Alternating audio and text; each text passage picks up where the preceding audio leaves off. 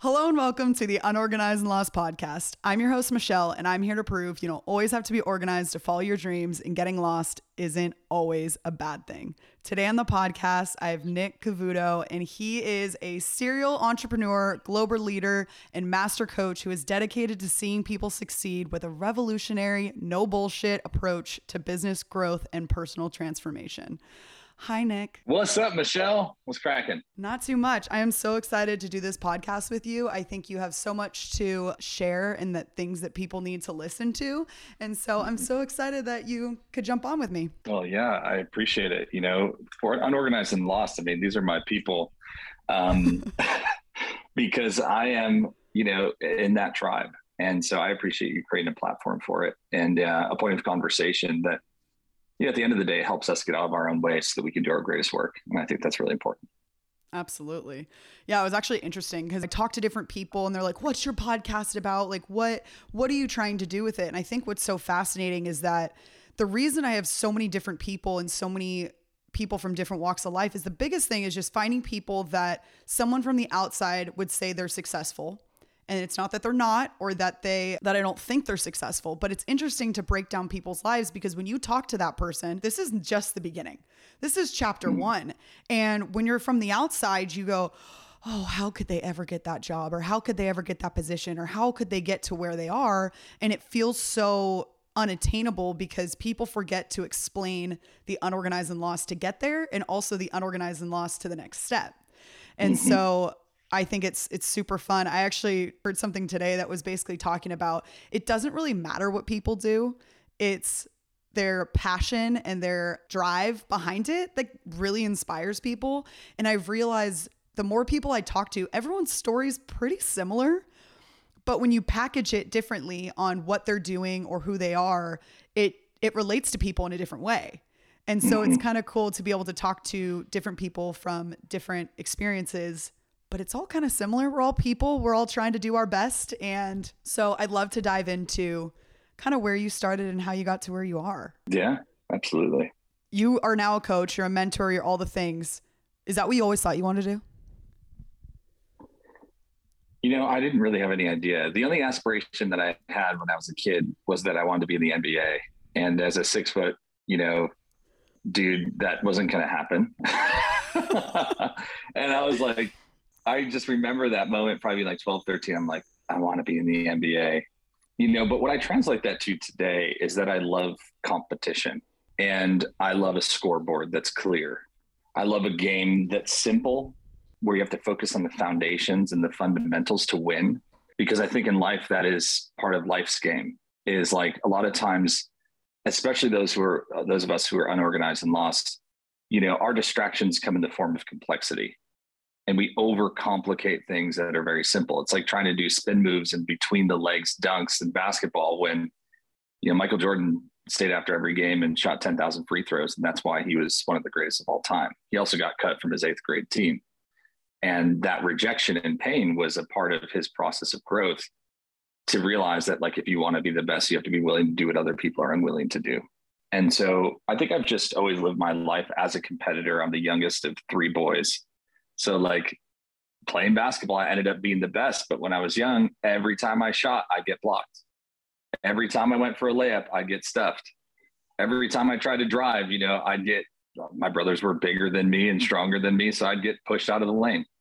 So I had to overcome adversity for my whole life and had a near-death experience when I was a kid as well. And like when those things happen, I think it develops a grit and perseverance to, even though you're unorganized and lost in my situation, even though I've been plenty of times in my life, kind of live that narrative in a certain way. The perseverance and the grit to never give up and to not just throw in the towel is, I think, what has gotten me to the place of where people would call success. But I've learned more so now than ever, I'm on the road to fulfillment. And I think that the blueprint of life without joy and satisfaction is a difference between success and fulfillment. Absolutely. So did you go the society normal route of you get out of high school, go straight to college and all of that? So I got out of high school and I went to a junior college for that first semester, kind of post high school. Did that for a year and then went to a university in South Florida. And I failed out of that school twice. So I failed out, went back to junior college for, one semester, got my grades up enough to get back in, then failed out again. And so I attempted to do the standard process because I guess it just was like, well, the blueprint's already laid out for me, the life blueprint. You go to school, then you go to college, and then you figure out, what you want to do. But that was the intended path. But then it's like when you hit the fork in the road, like I went down the one that was just a little bit different than what most people would choose. Like the, double black diamond, and I didn't know it. But yeah, after failing out of college twice, like I really was lost. I mean, that was the first point in my life where I was like, I really have no idea what I'm going to do. And I think this will really meet someone's need today of their human experience, that I chose to serve and to put service being first in the most unorganized, lost, the most, the highest failure I'd ever experienced. It was cured by a heart of contribution and connection. It wasn't by grit. It wasn't by striving. It wasn't by pushing harder.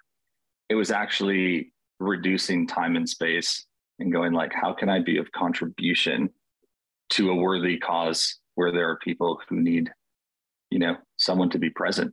And that served me incredibly well. I mean, that was the beginning of when I went into spiritual leadership. I just showed up as an intern. And in 2 years, I was number 2 in a 60-person organization running an 8-figure budget for, a church of 10,000 people. It's pretty insane. What made you get into that path? I know a little bit more in your background, so I understand kind of what made you jump into the spiritual leadership, but what led you into that? Well, I mean, I was a pastor's kid. I grew up in church my whole life. I've been around public, speakers and communicators and transformational leaders, since I could ever remember. But at that time, to be quite specific, I didn't have any options. Yeah. I was a 20-year-old kid who fell out of college twice and had no path with a 1.6 GPA. It's funny how sometimes in life we ask God, or, some people deem it as asking the universe or asking, whatever higher power exists, like, what do I need to do with my life? What is my purpose? What is my intent? Or we ask for things that we think that we want, and God will, in a way, bless us backwards by giving us what we want. And then we realize it's not what we want. And then that's also a huge point of transition. So for me, I thought I wanted to do what everybody else was saying they were going to do. And in reality, that didn't work for me. And so I had to make a bold step that seemed backwards, but I think it was a blessing in my life that led to tremendous growth and opportunity. So that's where I found myself, in a spot of going like, if I have nothing left to figure out or to sort out, where can I serve people who are in need? And I'll tell you, that's never failed. That's never failed me. It's always worked. Yeah. That's amazing. So you became a spiritual leader. You're running this 10,000 people church. What was after that for you? After that, I went into the startup world. I exited ministry because I really wanted to continue my path, but I made someone else's life very easy. I was fulfilling a lot of the stuff that someone didn't want to do. I did it because I was humble and hungry. And so I got placed in position through humility and through just like putting in the hours, putting in the work. I got put in a position that people would literally have paid to be in that role. And I got it through the circumstance of kind of sonship in a way, and not to my father. He was on the board of directors, but to the guy who was the number one in the organization. And so when that fracture point hit, it was another point of like, I don't know what I'm going to do. So I leaned on my relationships that I had built over the last 7-8 years and found a guy who was like, hey, we need someone to run branding for our orthodontic company. And this was the main competitor to Invisalign at that time. So they were like, we really need like somebody who gets brand. And I didn't realize how much I understood about brand, and in marketing, I didn't understand how much I understood that I got about human psychology and behavior. Because when you're in a point of like spiritual leadership, you're dealing with the ethos of like what people truly want out of life, and you're not dealing with like bullcrap answers. Like you're dealing with real stuff of people trying to figure out what they want in their life. Because spirituality is kind of like, it's a foundation. It's also like the highest ascension point. So you get everything in the middle.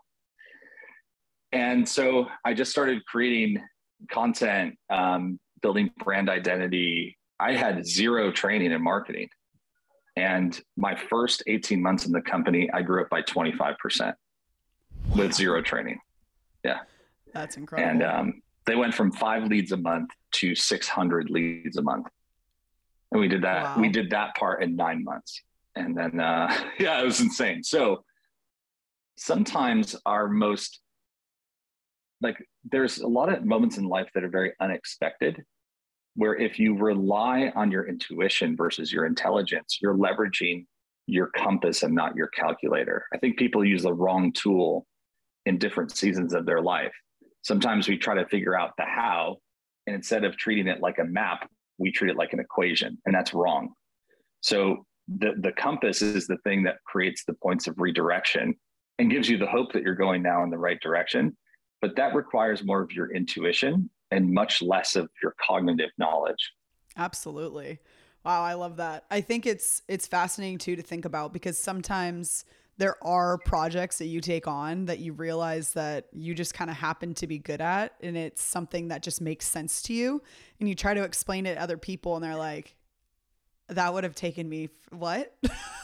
Yeah, totally. And you might find someone who's been doing it for years and got trained specifically in school, but something like marketing especially, it changes so much. And it's something that if you're not in the right time and space for what your knowledge is, it's a difficult thing to figure out. And it's hard to have that quote map, as you said, because there's no specifics to marketing. That's what's crazy. Is you talk to anyone, it is completely different whenever you talk to somebody about what you should do, how you should handle it, and what works, because it just depends on the brand and the message you want out there, right? And there might be someone like you that can, change a brand up 25%, but it doesn't mean that you can go to, some people can, but not everybody can go into a different company that does something completely different and execute it the same, right? Mm-hmm. That's the blessing. People who find themselves being unorganized and lost also always know how to find their way home, because they're used to navigating uncertainty. Mm-hmm. Dang, that is so good. Like, I should write that down for myself. People who have found themselves in life more often than not unorganized and lost, they have this thing about them to navigate uncertainty that most people just do not even have the stomach for, let alone the grit to figure it out. I'm just kind of reflecting on the journey, going like, wow. I remember taking a culture index, which is like a organizational personality test around how you fit in the organization. And I remember the final summary sentence was, Nick thinks outside the box because to Nick, there is not one. So like the way that we navigate things when we're operating, I truly believe in our superpower without the kryptonite next to us, because that's a whole nother conversation of like, we know our superpower, but what we don't know is what is stopping and holding us back from using it. Yeah. But it's really reflected in like the ability to not see the challenges and the problems, the complexity that other people see. Again, requires intuition, not intellect. What do you do when the formula doesn't work? Like the engineers are like, the formula has to work. And you're like, but there is no formula. Yeah. It's just upside down, sideways, and backwards. And that's the innovative thinking that most companies need in order to create breakthrough. And most people do too. Absolutely. I think it's fascinating that you brought that up, because I think when we first met, that was one thing I really picked up on about you, is that you truly don't believe there's a box. Like it doesn't make sense to you that people even realize there's a box there. You're like, what box? Like, what do you, huh? And it's fascinating because it's such a great, like you said, it's your superpower in the sense that you can come up with ideas that are completely different from the norm, and they work because of that. Because the problem is that if you listen to people too much on, no one's ever done that, why are you doing that? It's like, yeah, no one's ever done that. That's good. And if it doesn't work, we'll shift, right? It's interesting, even with building this business, it's something that was truly a hobby. But when I started, it was a hobby. It's been years that I've had the concept and I've had Unorganized and Lost, but I kept coming back to it. It was one of those things where it's like, no, it can't be a business. Like at first I thought I wanted it to be a travel business where, you know, it's a hop on, hop off bus tour of California, which I still think that needs to exist because California is so big and it's so complicated to get around, and people think they can do it in a weekend, which is funny to me because you can't even do LA in a weekend. And so, anyways, that's how it started in my mind. And it was like, oh, it's going to be a blog. Oh, it's going to be a travel business. And it's all these things. And I realized the more I kept working and kind of having it on the back of my mind, I realized that it's more about everyone is unorganized and lost. And everyone's different about how they're unorganized and lost. Like, especially travel, for example. I am the worst at directions, like the actual worst. I could go to the same place multiple times, but if I have to like make a different turn, all of a sudden I'm driving in circles. Or again, how I traveled across the world, I don't know how I got back, but I did. So that's exciting. But then I'll meet other people like my cousin who legit she didn't have to drive. She didn't have to like even pay it. She could probably be asleep and somehow get us back. And so it's so funny because you realize that everyone's unorganized and lost in different ways. And that's true. Bringing it back to business and realizing that I wanted to be the story and I wanted it, you know, the podcast and the clothing brand is now that I'm building it is that you get so many opinions from people. And the thing that's nice is when you truly understand, like you said, if you know the core value of it, then you can navigate around people's advice as well, which I think is fascinating to learn because I've been trying to be very open to people's ideas, but also navigating what makes sense. So it's interesting that you bring up the whole box and the whole not having one because it's hard to navigate people's opinions and people's advice because it depends on the person. Yeah. And them not knowing where you were, I guess. Yeah. And, you know, you talked about the concept of knowing kind of what I heard was knowing your constants. Like some people would say like, well, just having your values defined. I think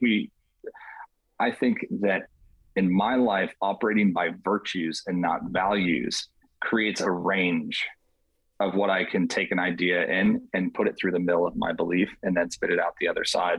Yeah. So like an event in your life will happen where somebody says, hey, you know, you shouldn't record in your bedroom.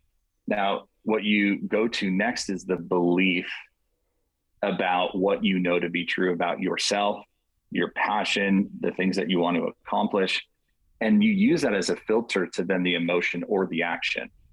So a lot of people just have the event. Oh, you should do this. And by the way, anytime someone says should, or we reflect should, it's a parent-child type of relationship, either with that person that they're used to coaching down.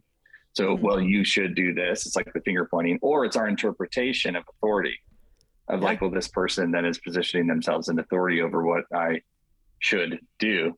Absolutely. And so it's a good thing to start catching. And I tell people all the time, would and could are fine. But when you hear should, it's typically a projection, which to your point, I don't have to accept other people's projections of what they want me to do and or what their opinion is about my circumstance. If I leverage my belief about the event and about my life and what I know is true, the emotion or action is now filtered. You might say, no, this is, you know, number one, the people around me are here to support me. Great. Number two, you know, like imperfect action is better than, you know, perfect dwelling. So like taking imperfect action is actually exactly how you stay in alignment. And if someone's trying to pull you away from that, also being honest and having integrity and having truthfulness in return of, you know, I could see that from that person's perspective, but it doesn't serve me, you know? Yeah. Our beliefs serve us typically for a season or a reason, just like people in our lives and, or a lifetime. And we got to know which ones are which. So you're doing so amazing. Let me just put that mirror back to you. Yeah. Well, I think it's just a good reminder for people to realize that, they always say it's better to just, you know, just produce, especially in the field that I'm in. And then realizing that no matter where someone sees you, there's always improvement, right? Like, yes, I will one day be in a professional studio. I'll have my own office. That will be amazing. Yes. But for now, the point is that I'm recording and doing these podcasts with people that I get to do over Zoom, which might not be as professional and might not be as great audio, but I get to connect with these people that I would never be able to do if they came to California.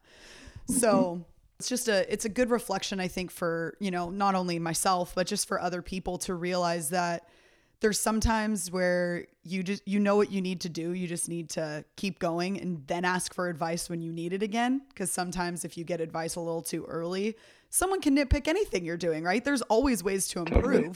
But right now I'm working full time and then, you know, doing all these different things.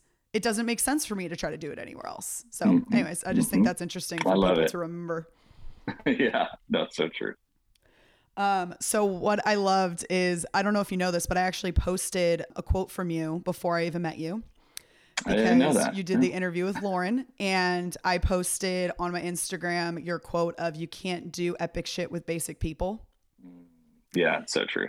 It's so true. And I really loved that. And I want you to expand a little bit on that for me. Relationships, I think, are of the highest currency in life. I'm highly motivated by growth more than relationships, because I'm a competitor, but you can't win without a team. So like, this comes from this perspective of like, Jordan wasn't Jordan without Pippen. You know, the NBA super teams now are the norm, when it used to be just Larry Bird or just Magic Johnson. Like, you had pillars of, you know, people who did incredible things. The era of Jordan was, you know, the 2-man show. Now it's the 5-man show. You got to have Clay, you got to have, you know, Curry, you got to have Draymond, you know, like, you got to have the whole crew operating as superstars. And so I've just been realizing this more and more over time, that like, if you want to do incredible things in life, if you have a place of wanting to accomplish something completely out of the ordinary, you cannot do it alone. And I think true empaths, meaning people who can not only put themselves in someone else's shoes, but they can actually close their eyes and experience the emotion, the tension that that person might feel in their life, and really lean into that, both emotionally, spiritually, all those things, and really truly feel what someone else is going through.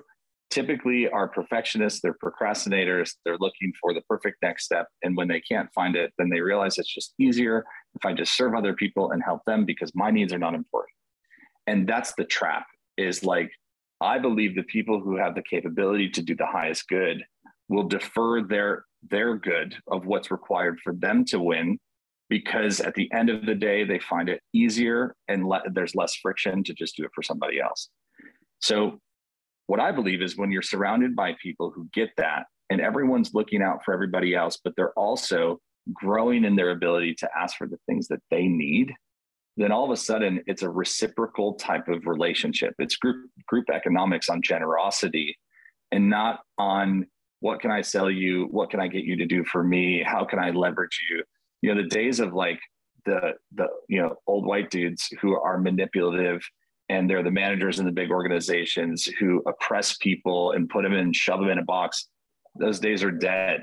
And if anybody's finding themselves in a situation of where they're accepting that type of leadership, you know, you're just delaying what's possible for your life. You're delaying the greatness of what I believe that God has instilled in you. And it's your responsibility to become aware enough to see like, oh, wait, this is happening in a way that I actually don't align with. And I'm ready to burn the boats and go all in on me. So I have just learned, having people in your corner who are for you, true confidants, you get like 2 to 3 of those people in a lifetime. And you got to be so careful to not crush your confidants in seasons of transition in your life.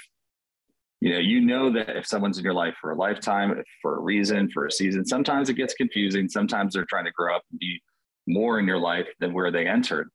But at the same time, I think the greatest tragedy is when we confuse our confidants for collaborators, people who are just there they're for what, for really, like, I'll say it this way. The confidants are for us.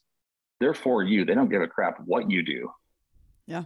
So like having those people in your life is insanely powerful because they're always there and they kind of didn't choose you. It's just the way the universe aligned. Then you have the second part, the collaborators, they're for what you're for. Yeah. So if you change what you're for, then they disappear.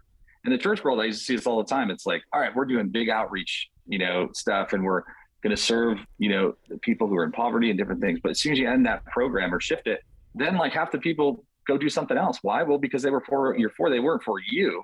They love the mission that you were on.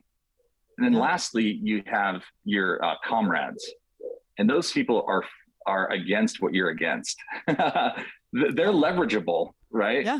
But those are the people who align. Say it this way: the enemy of my enemy is my friend. Those people come in your life, but the greatest tragedy of all, as far as energetically, is when you confuse a comrade for a confidant, because they're not for you. Yeah. They are against what you're against. And we get it twisted here because we go like, well, they seem really loyal and they seem like the type of person who's going to be like by our side. But the crazy thing is a lot of times you find yourself bonding with them on a significant wound and not a common win. Ooh. So the basis of that relationship is on pain and not purpose. And that's the difference. That's the twist. So you just have to be very mindful of the people that you have in your life. And those 3 C's of the different types of people, I think, is a great way to identify, like, what is this person's intent and purpose in my life? And how can I absolutely be a contribution and connection to them? But furthermore, where do I find them? What bucket are they in? And that's a good way to make sure that you don't get it twisted. Because I've had confidants, so I moved to collaborators. It destroyed my whole business. Wow. Because they were for me and I didn't know it. So I put them in a different position because I thought they were for the thing I was building, and I was wrong. And I lost literally the strongest people who were so loyal and would be there for me because I didn't understand. I didn't have the awareness to take personal responsibility to then, keep them in the right position. And it was just, it's very tough, but it's a good awareness piece. Hopefully this really serves your community well. Yeah, I think that's huge for people to hear. I think a great way to add on to that is, I feel like with social media nowadays, you have this mentality of, that person has this many followers. This person can increase my business if I'm hanging out with them, because then, all these things, right? And it's, if I'm working really hard, I need to dump some of these people because, they're too basic and I need to be with epic people. And I think you explained that so well in the 3 C's, is because I have so many people that have zero interest in entrepreneurship, have zero interest in what I'm doing, but are my people, and they would be there for me, like you said. And I think people dump people too quickly and not understanding that. Just because they can't be a collaborator doesn't mean they're not your confidant. And I think that's a great way to explain it to people, because I think sometimes people are too quick to dump people and not quick enough to dump certain people, like the collaborator or whoever, right? Because, you always hear that, like, don't let people that bring you down stay in your life. And I listen to some people and I listen to what these people are doing, and I'm like, I don't think they were bringing you down. They just weren't helping you gain followers. That's different. And then you hear all these stories of, these kids on social media that become friends and become collaborators. And then all of a sudden something happens in real life and they realize that they're not actually comrades. Like they are not, they're not confidants. They are just collaborators. And so then they gave them all that power as a confidant. And that's a great way to explain it, because I think sometimes too many people put the collaborators as confidants. And I think that's a great reminder. It's very, very, very true. It's very, very true. And it's when you can really assess your circle and go like, who are my confidants? It's so good, because it doesn't matter if you're a billionaire or you're broke, they're going to be there for you in the same capacity. And the collaborators, the hardest thing is to not push them into a confidant. And you really got to assess and create healthy boundaries on what that looks like. And it really starts with a question. Like it starts around, what are your motivations, your intent? I mean, you don't lead with that question. Yeah. But it's, I remember in business when I was running one of my companies, ERAM. So expectations, responsibilities, abilities, and motivations. So if you really assess what's your vision, what are your goals, what is your intent, like, and you talk to this person, you think about it, create a quick assessment. Like, what are their expectations from our relationship? What are our responsibilities, or what responsibilities do they have in my life or in my work? If they're somebody who you're working with, what are their unique abilities and superpowers, and how can they be leveraged for good, not for you, but for good? Then lastly, what are their motivations? And what's wild is your assessment either will be dead on or it's going to be way off. There's really no gray. I remember I had a guy on my team, and it was like, what are his motivations? He wanted, he had a full-time job, worked with me over the summer because he was a teacher. And he wanted to basically like sports equipment and cut down some trees in his backyard. I had no idea. I'm like, this guy's ride or die. Like, and he is the type of guy who's always been there for me. I'm done since I was 8 years old. But at the same time, I realized like that in the season of his life, there's a need that he has. Mm-hmm. And that's what's motivating him to be here. So in this season, yes, he may be a confidant for me, but in this season, he's doing what he's doing to collaborate. And sometimes you can find even the same people in a different season who are there for a different reason. And it's, again, mindfulness, slowing down enough, observing and not just accepting. I think that's, one of the greatest things that we can do.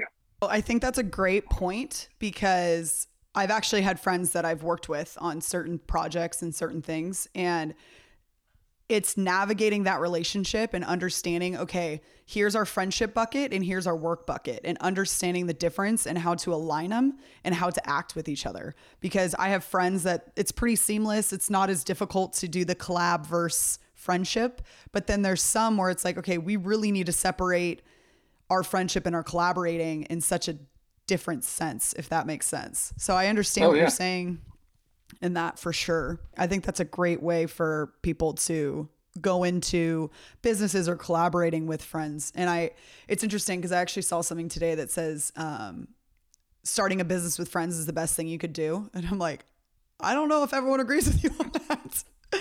Yeah, it's interesting.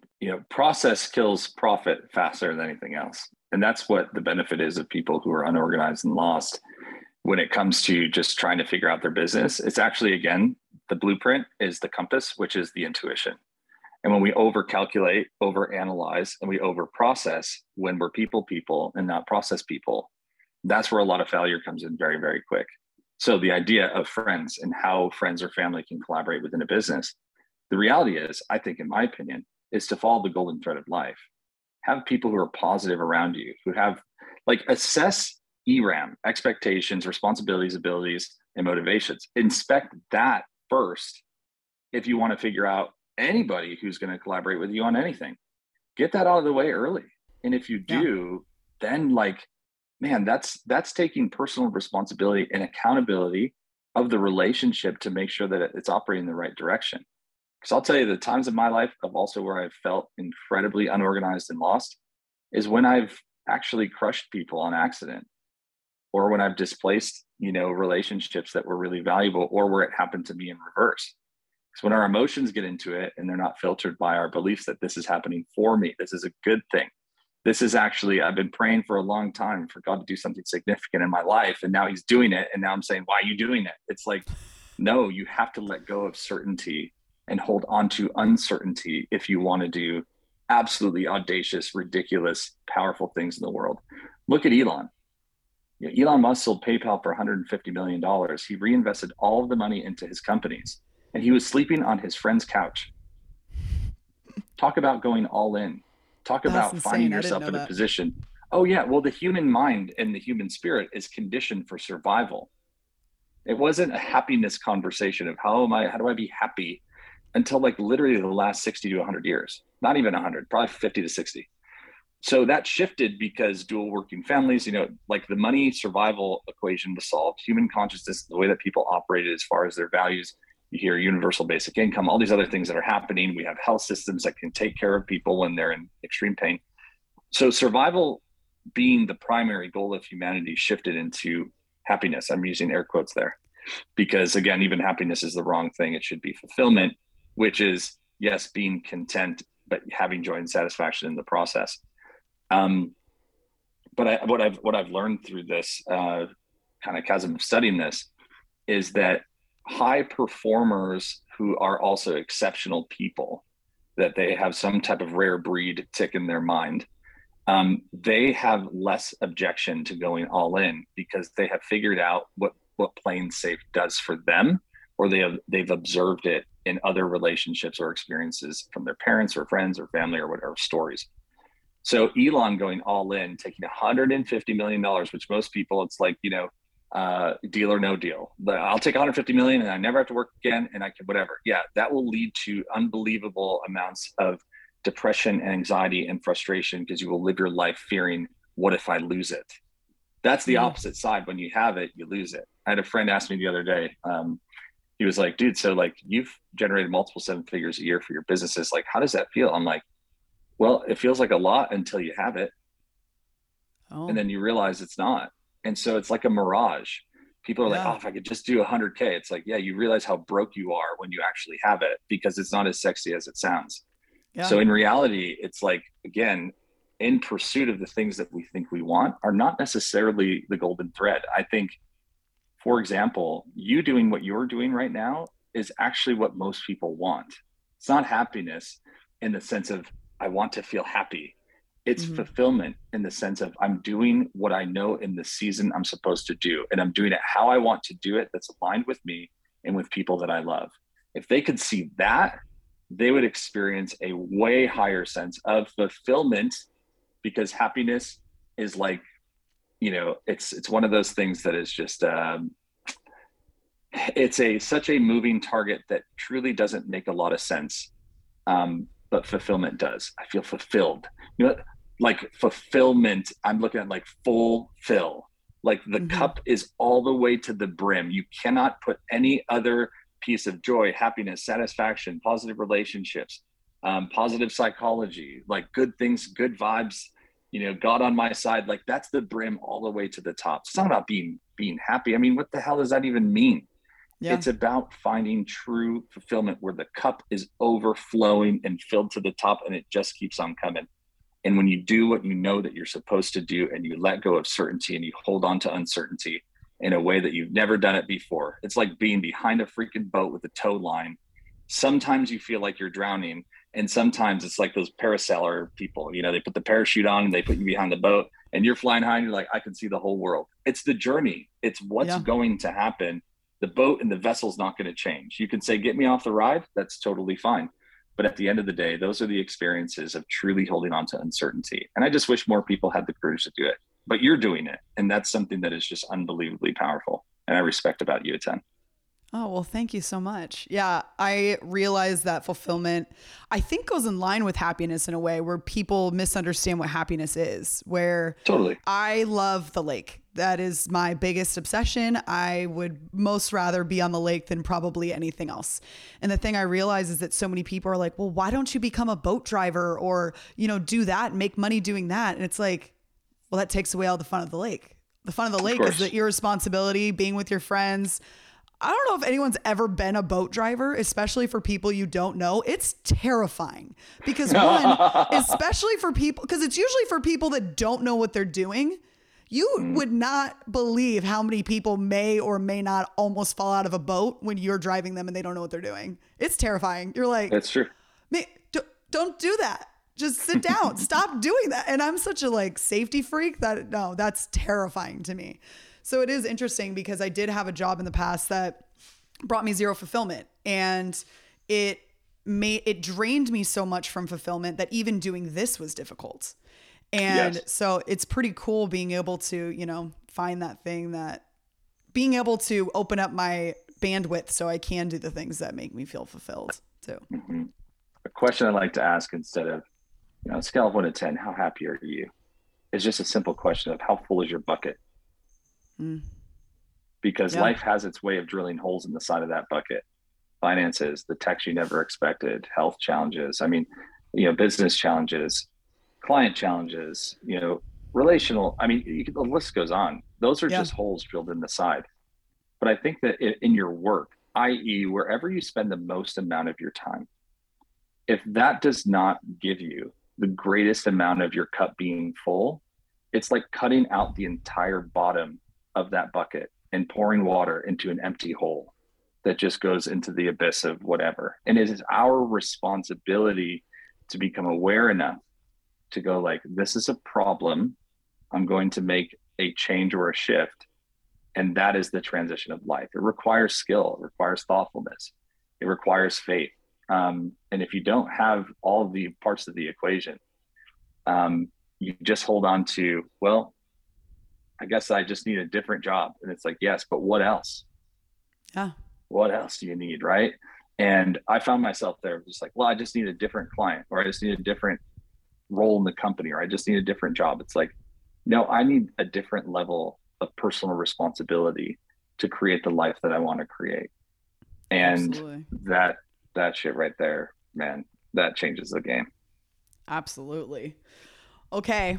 So you became the marketing person for this Invisalign competitor. What was next after that? After that, I went to Fortune 500. I exited from the Invisalign competitor, and I asked for more responsibility, and they were like, you could do some email marketing. I'm like, I run this whole brand. You guys just have no idea what's even going on. They were so old school. Great product, but just old school process inside of the company. Yeah. So I went to Fortune 500. I lasted there for 11 months because it was so slow, so much red tape, so much bureaucracy. I just couldn't do it. The entrepreneur in me was like screaming. And at that time, I didn't even know I had entrepreneurial tendencies. I just knew that I was good at solving problems. So I lasted there for 11 months. I took 300 performing brands and doubled, their success rate from about 55% to their goals to 110, 115% to their goals. I did it in that 11-month time frame. And they gave me 3 brands, not just one. So like it's 3 times more difficult, yet they all succeeded at about the same ratio within about 10% of each other. And that was with over $1 billion worth of assets. So, I mean, I was 27, 28, and I was managing $1 billion worth of products for a $4 billion brand that is on the US, stock exchange. So that's insane. That was wild. Yeah. That was wild. Was there ever a point, because obviously there's no box for you, so you probably weren't thinking this way, but you were ever just sitting there going like, who's trusting me with this? This is insane. Not till literally like almost 5 years later, where I was like, I was half the age of everybody else. I had the most ridiculous skill set, like that just was like, they hired me, and I found this out. They hired me because of my experience with HubSpot. So they hired me for like a technical platform experience and my ability in a certain way to run paid advertising. Because I ran my first Facebook ad in 2009. Like this is before people even knew that they had it. Yeah. And so they kind of hired me on some of my hard skills, and we're like, we're just going to trust the process. And looking back, I'm like it's a quarter of the company, and they trusted a 27-year-old, basically kid who's still wet behind the ears, right? Like to go fix this. But I think they had enough time of trying to fix it with people who had been there for 20 years that they were like, if we were to do the complete opposite of what we've always done, what would the result be? Yeah. And I did not have a long tenure there. So that probably kind of sucked. But I did information share a lot about how I created success, and still super well respected by the executives there and the people who I worked with. And that was a wild experience. And then, so how did you get into that? Did you apply, or what did that look like?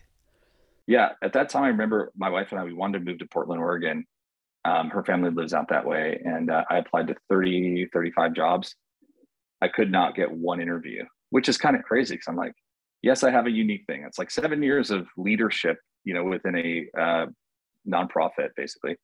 And then I have, at that time, it was about 2 years worth of marketing experience. And I hadn't finished my degree yet.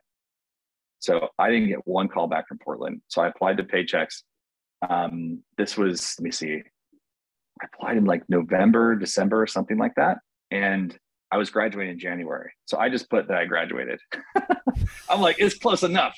What the heck? Like I've been going back to school for the last 2 years, and I did end up finishing. I've been in school long enough that I'm basically graduated. Yeah. I'm like, and I'm in like 3.8. That's amazing. Yeah. I crushed it. I mean, it was pretty crazy that like I was able to go back, and when I had clarity and certainty around my situation and around what I was in that season, what I was called to do, everything was your degree effortless. Business economics. Okay. Yeah. So so yeah, I went and did that and applied to that gig, and it was a local, like in Rochester, Paychex is the biggest employer. So it was a little bit easier to get in, I think, because I was local, because I had, other people who I knew who worked there, so a lot of relationships. Yeah, I went there and just absolutely crushed it. But I wanted to like That's gnaw my awesome. leg off. Like it was the pace at which things happened taught me a lot about being patient. But my mind, I would finish what I needed to do in 2 to 3 hours a day with 3 companies. When other people had one and $1 billion worth of assets. So I knew at that point I was gifted. I was like, something here is not like everybody else. Yeah. Mm-hmm. That's amazing. I think that's also a great point is networking is key to life in general. And we always say Yeah. relationships also, but I think the idea of networking in the sense of, again, understanding your C's and where people belong, but how to keep those relationships. I think sometimes people go a little too in on how can you help me instead of building that relationship with someone before asking for things. And sometimes it might take longer than others. And I realized that it's an interesting thing to watch someone who goes straight for the ask instead of the relationship, because I think it's harder to build relationships and to build that network if you just ask someone for a one-off thing. It's like, okay, hey, can you do this podcast with me? But you have zero relationship with them to reach out to them later for anything else, or to have them be able to reach out to you. It's like it's not as important or as helpful to build your network out. Because I think literally every single job I've ever gotten, except for, I want to say one, but I think I actually knew someone. That's how I got the interview. But almost every single job I've ever gotten. Oh, I got a job as a hostess by myself, which I was super proud of. But the only reason I got that was because I had interviewed with another restaurant. And I was 18. I had only worked at a dentist office, and I was a soccer referee. I was a nanny, which I wasn't very good at, but this is like one of my first like jobs outside of working at this dentist office. And I go to this interview, and this guy is literally ripping me a new one. Like he is explaining that the host is the most important person and he's like riddling off all this stuff at me. And I'm just sitting there going like, I don't think I'm getting interviewed. I think he's just yelling at me at what this position is. Like, and so I'm sitting there like, huh? And so, I kind of went out of there cause again, I'm 18. I'm like, okay, this is not the job for me. This is a little too aggressive for a hostess position that you probably don't even pay tips. And so I didn't get that position, but I ended up interviewing at this other restaurant, and I just riddled off every single thing he yelled at me. They loved it. Done. I'm the first person that people see. I'm the face of the restaurant. I know how important that is. And they're like, who is this girl? But for the most part, every other job I've ever gotten was networking. And I think some people don't realize that the power of just talking about what you want to people. And it's like, yes, the manifestation and all that's great. But I mean, even just talking to someone saying, hey, I have this interest. I was talking to a friend of mine because I grew up in such a networked community. It's a very small town for the most, or at least started that way. And, my family's very outgoing and they have a lot of friends. And so I have a big network in that sense. But the thing that I was talking to him about, because he grew up in San Diego, I was like, just start talking to people. I was like, even if it's at the grocery store, even if it's at a bar, even if it's at an airport, just start talking to people. Believe it or not, one person you talk to does that. That's true. Or they know someone that does that and they can help you. It's very true. Generosity begets generosity. And I think that's a part of my operating system is like, Gary Vee, he said it this way. He was like, how can I guilt people into wanting to help me? And it's such a funny complex, but at the same time, there's something so noble and integral about that in the sense of, if I just give to the point of then they go like, man, you just helped me so much. What can I do for you? I think that inspires the right type of relationship of, a reciprocal action. And if they don't, it's up to you to have the boundary on how long you give for until you receive something, right? Like there's nothing, generosity begetting generosity means both your hands are open. So you have the ability to give freely, but you also can receive freely and not reject a gift when it comes. Or when someone asks you the question, oh my God, you've been so helpful. What can I do for you? And instead of going like, well, just pray for me, it's like, no, that's bullshit. What can Yeah. I do for you? And it's like, okay, what's my number one priority? That's the reason why people can't answer that question, is because they don't even know what their goals are. They don't know what their priorities are. They don't even know what they're focusing on. They're just, I'm running through life and just whatever. Again, awareness, great, but responsibility comes next. What is your personal responsibility? And if you have a mission that's big enough, you have to communicate that. So like now when people ask me, well, what can I do for you? I'm like, it's really simple. I run masterminds. So here's how it works. I get the best freaking people that I know together, and we all help each other with growth, period. So this is the context of relationships. It's growth in your business. It's growth in your personal life, spiritual life, whatever. Like I know for a fact that I can gather the most incredible people together, and I can position all of you to do your greatest work. If you want to be a part of that, I want you to be there, period. Like I want you there. And without making that, I was actually almost applied before this. Yeah, there you go. Right. So it's like, so what's the deal? Right. So like, what is the ask? If I can't be audacious enough. Yeah. The Bible, the way that I was raised, the Bible says, if you don't ask for it, you're never going to get it. Yeah. I heard it in the street like this: a closed mouth doesn't get fed. So if you want it, you got to ask for it. And if you're in a position of doing something great, you better freaking go all in, like Elon, 150 mil, sleep on a couch. You got to go full tilt. And I think that people respond to that thriving type of, thermostat that you set in your world. People can see that, and it's energetically something that's wildly attractive. So yeah. Absolutely. I think to tie on to that too is to be willing to ask for things back, but also not have any expectation. Because I know there's people that I know that are, I don't know if you know anything about Enneagrams, but they're a 2. I do. And so they're a helper. And so the thing I've noticed about a lot of 2s is that they tend to help in an expectation of things back, such as a thank you or whatever they're looking for. They only do it for that back, and they don't really realize they're doing it. But I think the biggest thing is, yes, you should be able to help people and then also receive, but not having that expectation from people when they never asked for it, and understanding what they actually need. I think you actually explained that very well, is understanding what they actually need. Yeah, no, 1,000%. It's so freaking true. Problem is most people don't know what they want. And again, that comes back to goal setting. Jim Rohn said, when I learned from Mr. Shoaff was, he said, if you don't have your goals written down and know exactly what they are, then I can estimate your bank account within $100. So, there's nobody who is audacious enough like Elon. Like, let's think of the greats, because it's easy to, think of them. Kobe, Elon, anybody in business who you aspire to be like, or that you would say, wow, that person's wildly successful. Yeah, because they have intention. Goal setting is about intention. It's not about definition. It's about setting point A to point B. If you get in your car and you're in Folsom and you're like, okay, point B is I want to drive to San Diego. Well, if you don't set point B, you could take a road that'll take you to New York. And all of a sudden, where do you land? Somewhere you never intended to be. Mm-hmm. So the goal setting is about just setting A to B. You don't have to know exactly how to get there. Use the GPS. You just drive, but you got to set the destination. And so for me, I was like, good. I know exactly what my destination is. I know exactly what I want to do. And I had to break away from so many things that weren't serving me in order to get there. Now I value it differently. And I'm on mission like I've never been before. So it's like all things come into life, and they come, sometimes the burden turns into a blessing. And you have to see it as such. And you got to like turn in the small thing for the big thing, even when it's a small beginning, even when it doesn't seem like you're going to have the whole equation. That's the fun part of life. It's like, enjoy the journey, enjoy the ride. Absolutely.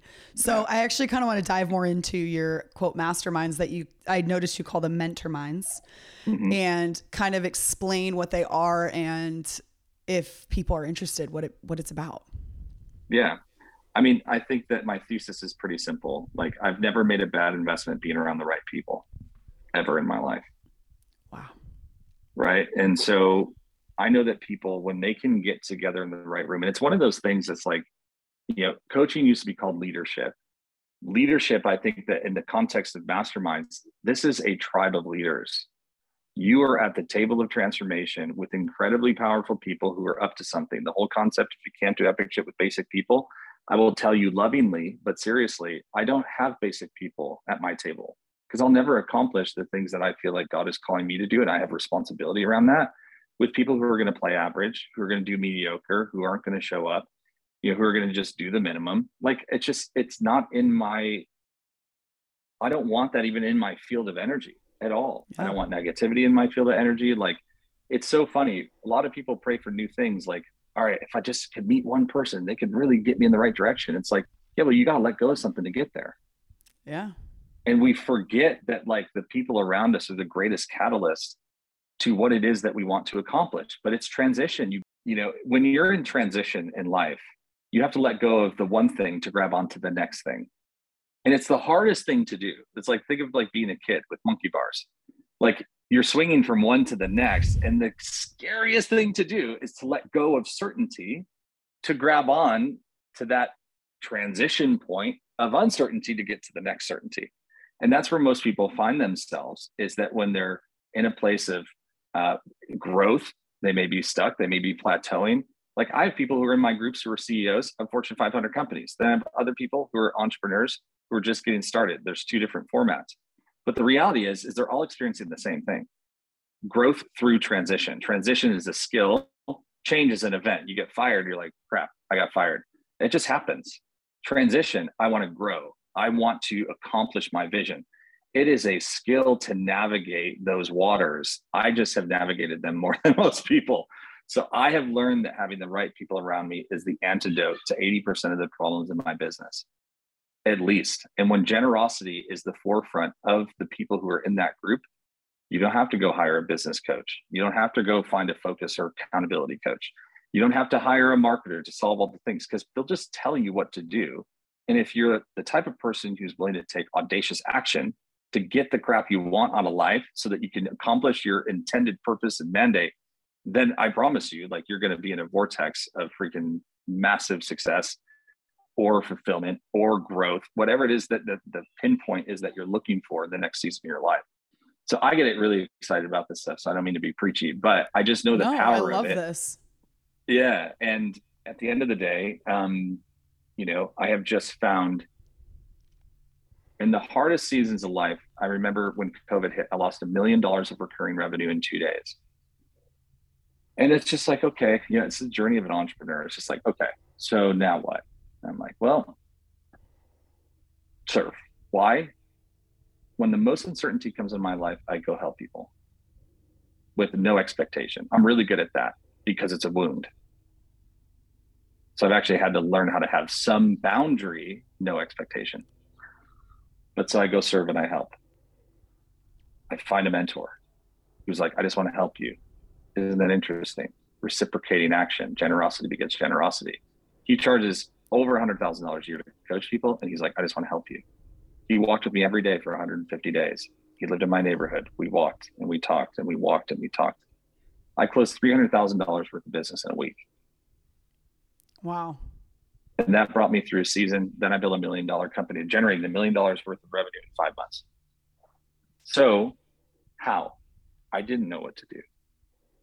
But in every incredible story, Scotty and Michael, now you got Clay and you got, Curry and you got Draymond, right? Like you cannot win alone. We are getting to a point, I believe, in life, but in consciousness, where how people operate. We're fighting Thanos here. You can't just have one superhero taking on what I believe is a colossal giant. You need to have the right people around you in order to accomplish something audacious. So billionaires, and I'll end with this. The secret to billionaires is it's not about process, it's about people. They talk about it in closed door conversations. And I've heard these conversations, meaning from people who have been in the room. Everything is about the people you surround yourself with. We heard that Russell Wilson, he has a zero negativity rule. If you work in any part of his business, remember this, he will cut you out if you're negative, period. Why? He understands the value of the currency of energy and how if that sticks on you, it's going to delay you. So entrepreneurs are committed to the highest version of themselves. The question is, what do you need to die to and let go of in order to get to the next thing? And I'm the guide of that transition point to help you get there. Okay. So now that we're all convinced that we need to sign up for your mentorship, so is the easiest way to do it to go on your site and apply? Yeah, yeah. Everybody applies. Yeah, I have two cardinal rules. I don't care if my wife or my parents wanted to join a mentor mind group. I would make them apply, and the reason is because it gives me an idea of where you're coming from, what your support system is, how you view the world. I don't ask really heavy business questions, although these are business minded groups because that's how we can serve one another and our growth. But at the end of the day, it's more about where you're at in life, and it gives me an idea of where you want to go as well. So I ask those questions early and often. And in addition, everybody pays the same. So nobody comes in without doing that. And I do that on purpose. Why? It's integrity. It's towing the line of integrity to say, if you're here, you're making an equal contribution to every single person in this group. If you don't show up, that's a disqualifier. If you don't make 80% of the meetings, you won't get invited back. I promise you. And it's wild. People go like, really? And I'm like, yeah, because this is about responsibility. This is about accountability. This is about not only getting, but giving. And it's very pure focus. This is not the Nick show. This is not for me to just solve every problem in your business. This is for all of us to help each other get to where we want to go. And these are bonds people make for a freaking lifetime. It's really incredible. I love that so much. Yeah, I think it's super important to realize that sometimes I think that's one thing that people are lacking lately is accountability and showing up. I can't tell you how many people are late and act like, what's the problem? And it's like, I mean, if you're 10 minutes late, in my mind, that's fine. I mean, life is life. It's whatever. But when you're consistently 15 to 20 to 30 to whatever it is, it's like, you're not respecting my time either. And I don't know. I don't have time for that. So I appreciate the accountability of that all. 100%. 100%. Before we close out, you've been posting a lot of quotes on your Instagram lately, and I loved your give all of yourself to your passions and dreams. Don't hold back. The energy you give will eventually return tenfold. That was definitely a reminder I needed. And I think is so incredible for a lot of people because as I talked about when we first met, is a lot of the things that I was holding back for my business was fear. It was all the fear of not just failure, but just once I go all in, I'm all in. And I have to deal with what happens knowing that I was all in. And it's interesting because a lot of people are like, oh, you're scared of failure. And I was like, I don't think that's the thing. Because if I was scared of failure, I would try harder, or not try at all. It's this half-ass trying because then if the failure is the outcome, I have an excuse. And so I think that was a great reminder. So that's awesome. Well, I'm glad that it served you. Anything that contracts in your life, anytime there's contraction in your beliefs or thought patterns, it doesn't serve you. And I've learned that a lot of times we put on our boxing gloves when we're met with that awareness and we're like, oh, fear, you little fucker, where it's like, now I want to box you. It's like, no. You accept it. You allow it to come in. It's an old friend actually that served you maybe when you were 6 and that helped you stay alive. It's a survival mechanism. So what we do is we bring it closer and go like, oh, it's you again. What's up? Yo, fear. It's so good to see you, man. It's been a minute. Like, it's good to see you.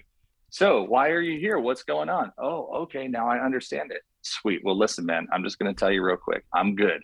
I got this. And I know you showed up last time that this thing came up, but I'm good. I got this. So I want to thank you for being here. And you served the moment well. I remember that time that you got me through that situation. But this is not the same situation. So I'm going to let you run. I love you. Talk to you never. But, it's our survival mechanisms will show back up in our lives in different seasons of where there's pattern recognition, where there's a familiar experience. And we have to be aware to go, oh, don't reject it. If you reject it, it goes deeper. So for you, you embrace that reality and you were like, oh, what a beautiful reminder. And then you look at the fear and you go like, oh, isn't that interesting? And it's just being with it. And then as soon as you can appreciate it, like Michelle Kondo with like, oh, thank you t-shirts. When you have that level of gratitude, you release it and it disappears, absolutely disappears. That's the way that I'm getting through different seasons of transition in my life of where I have to literally reinvent so much in order to go all in on what I know I'm called to do. So that's amazing. Well, before we close out, is there anything else you'd like to add to the podcast? I think that, greater things are on the way for people who will lean into a lot of the truth that you and I talked about today. In the process of greater things, you got to dig deeper ditches. You got to have the audacity to pray for the rain to come and to fill the ditch. You've got to have the audacity to ask God to make the sun stand still so you have more time to accomplish the dream that you want to accomplish. You've got to have the courage to walk through a river that you're trusting God to part and walk on dry ground to cross into the promise. Complaining will perpetuate your wandering, and overanalyzing and overstructuring and overcomplicating will guarantee, I think, hell on earth, which is feelings of shame and rejection. So if I can inspire just one person, just one, to just have audacious belief, to go do something, audacious action, exactly what you're fearing to do right now is the thing that will get you out of the situation that you're in and into the promise that I believe God has for your life. So I can't leave without pointing back to what I believe is my source of greatest inspiration and fulfillment, which is being in true alignment and in integrity with my Creator. And so that's a big thing. And I hope that encouragement serves the moment well. Oh, I love that. Well, thank you so much, Nick, for coming on the podcast. We're here to prove you don't always have to be organized to follow your dreams, and getting lost isn't always a bad thing. Bye.